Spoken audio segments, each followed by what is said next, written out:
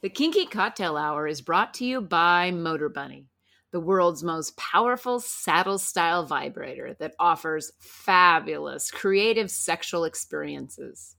We use it and it rotates, it vibrates, and it delivers mind-blowing orgasms. Enjoy Motor Bunny as your favorite sex toy. When you order the Motor Bunny, multiple attachments are included along with the Link controller, which allows wireless control from anywhere. Motor Bunny is the world's most powerful saddle-style vibrator on Earth. Use the link in the show notes and spice up your sex life with a Motor Bunny. You're listening to Kinky Cocktail Hour, a conversation between adults about sex-forward relationships, kinky lifestyles, and frank communication.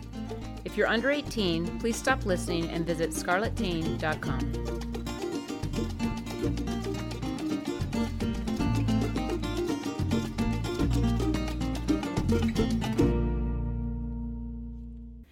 I'm Lady Petra, and my pronouns are she, hers, and we. I'm Safa Master, and my pronouns are him, his, and we. And this is Kinky Cocktail Hour. Cheers! So, what are we drinking today? Well, today we're having a Hendrick's Gin and Tonic. Yes.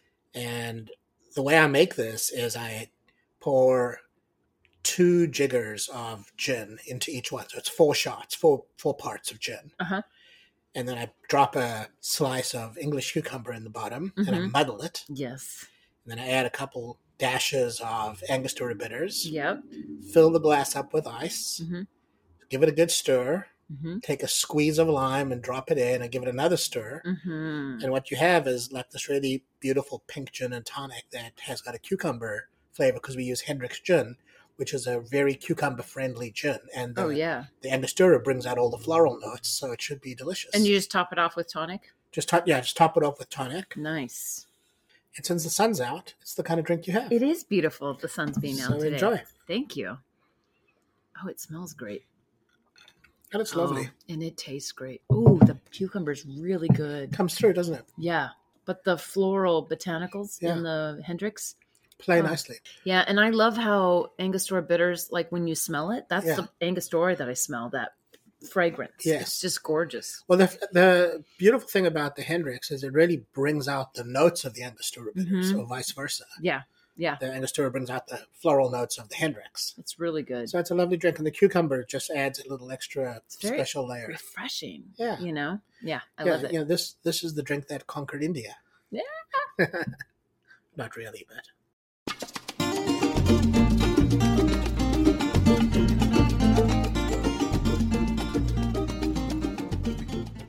Today's conversation is brought to you by WeMinder, a behavior chart app for kinky couples like us. Learn more at WeMinder.app. Chapter 19. This was interesting how it was written. Yeah. I love the first part of the chapter, which is written as the occurring of a dream. True. Yeah. I mean, it took me a few sentences to get into it, and I was like, what is she doing? And then I was like, aha, she's dreaming. Yes. And her dreams are interesting. You know, she dreams about her mother, and she dreams about Mylene, and she dreams of the lake. The lake, and then Sister Mary. Sister Mary. She dreams about Sister Mary naked. Yeah. She dreams about her mother being kind of a ghoul and dying. And at the end of the dream, she gets like a deep impression of Kay. And the purpose of the dream is to explore her lack of intimacy and love in some fashion. Like, that's why her mom is sitting in they say it's not really a room. They're talking about the lake. Like, her mom's sitting in the corner of the lake. And she's sitting there kind of ghoulish, stoic. And meanwhile, she's dealing with her impression of Sister Mary, and then all of a sudden Sister Mary's naked, and the brightness in her cheeks and her eyes, which I equated to, yes, it could have been a young person having an attraction to a woman, but also that Sister Mary gave a shit about her, and cared about her. So there was I think that was more representative of love. Yeah. And then she has that image of Mylene. Well, before that, her mother, the image she has of her mother is like a person in the act of decaying. Like they Well, turn like they turn exemplifying gray. her suicide. Like Yeah, the idea is she looks sallow. She's not tan, yeah, which I would think would be a phase of depression that Elodie wasn't aware of. I mean, wasn't present to. She yeah, just all of a sudden found out her mom, But this depression, and then all of a sudden you start to see the skull through the skin yeah. as if there's death. Right, and then a policeman shows up. Yeah. And so that's how she remembers her mother. But with respect to Mylene, there's this whole context of the way blue occurs. Like it occurs as the fullness of As love. It occurs in colors. It occurs, in depth. It occurs in different phases of her life. Right. And she's like suffering from not having love accessible to her. And she's very attached to an experience, an image of Mylene from her childhood. Yes. That she brings forward. But that moment was in childhood. That is years now before. Becoming a fantasy at this point because Right. you have no idea what the experience will be now. It's totally a fantasy. And the dream ends or comes to an end when she's really confronted by the warmth and the welcoming of Kay. Before you overstep this, what I think was interesting in her dream is Mylene, she's kissing Mylene in her dream. Yes. The softness. These are all the key points she noted in the early part of the book where she Yes. talked about the first experience with another woman Yeah. was the softness of their skin. So Right. all the things she's stating in this dream are the experience she had with Mylene. Yeah. And then all of a sudden, It's the Kay. red hair turns brown, the eye color changes, the skin pales, and she Right. recognizes she's now kissing Kay Yes. and is filled to the brim with what she understands now, because she says it, love Yes. for this person. And that's very confronting for her. Right. And then at that point, she's woken up Yep. by Yvette. And you get the impression that she's sitting at the spa. She's in a chaise lounge. And Yvette's watching her dream. And turns out, you come to it later, Yvette has had 2 glasses of wine while she's watching her dream. Yes. And so she asks her, who's Kay? Because apparently she's been yelled out. yelling out, Yeah. So she starts talking about Kay.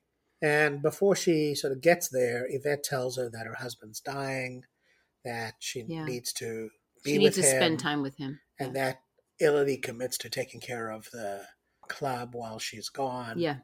And all of a sudden, there's Kay. And Kay comes. Well, Kay, it's interesting because Kay was standing to the side probably. We don't know how long. We don't know how long but she answers a question Yvette says out loud. Yeah.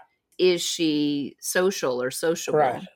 And Kay answers, and it freaks Elodie out because she's like, earlier, because I think Elodie, she's done this before where she's protective of Kay. Right. So to her casual friends who know her as, let's just say, a flirt and a free market person in the club with other women, Kay's special. And so she shares with Yvette that Kay's like, well, she's just, one of the pickers, and we, kind of like it's pickup play again. She minimizes her. Yeah, and she does feel guilty while she's doing it. But here, then Kay all of a sudden appears and answers, and then Elodie's like freaking out, like, how much did she hear? Right. Did she hear me minimize her? And Kay comes in with Courtney. Yeah. And it's really Elodie's first opportunity to see Courtney. And her first observation is, well, she's standing too close. Their arms are touching. She's occupying her space. Yes, there's an unnatural way of it. Yeah. She's feeling very threatened by her.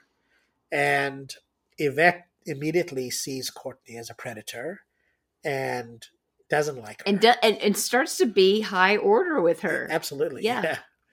But, the reaction that Elodie has is to get up and go get drinks, and be a host. She avoids eye contact with Kay. Oh, yeah. She's she busies herself so she doesn't have to deal with emotions. Yeah. And then off she goes to the bar, and it ends there. It ends with her getting champagne so she can act the good hostess. Mm-hmm. And so it's an interesting chapter because you get a really good look inside Elodie's head. Right. And the thing that really stood out to me is she concluded that she put Mylene to one side. She actually was able to bring completion to that. She did say that in her dream even. And it was interesting because there was a overshadowing theme when she was noticing these abstract things. And I give Emma huge credit for the way she wrote the dream, because she wrote it like dreams are. They kind of jump around, or sporadic, Right. and they have meaning if you want to make meaning out of them, right? And so she did this, but one of the things that kept bouncing around in the beginning part of the explanation of the dream was Elodie was like, oh, I'm going to go to hell. Right. There's no way I'll go to heaven because this is a sin, basically, what I'm doing. Right. At the end of the dream, though, with Kay's love, the possibility of like real love, like I'm worthy to be loved, because this came up with Elodie before, was that she felt like Kay was her salvation. Yeah. In essence, in the dream, that Kay was leading her to heaven and to love. Yeah. And so that's telling. Yeah. No, it's an interesting chapter. The good news is that Elodie is able to put Mylene to one side. Yep. And she's ready to open her heart to Kay. She just can't She do doesn't it know. yet. She doesn't know how to do it. She says that. She doesn't goes, know. I don't know the rules. I don't know Yeah. what I'm doing. But it is important that she put Mylene to the side. It is. And she's drawn to want to be with Kay. She's drawn to that. Oh, yeah. Yeah. So that's cool, because Kay's drawn to want to be with her. Yeah, of course. They neither one of them can talk to each other. Yeah, exactly. That's it for today. If you're interested in kinky relationship coaching, online domination, or if you'd like to sponsor the pod to keep it going, please visit our Patreon website at Lady Petra Playground.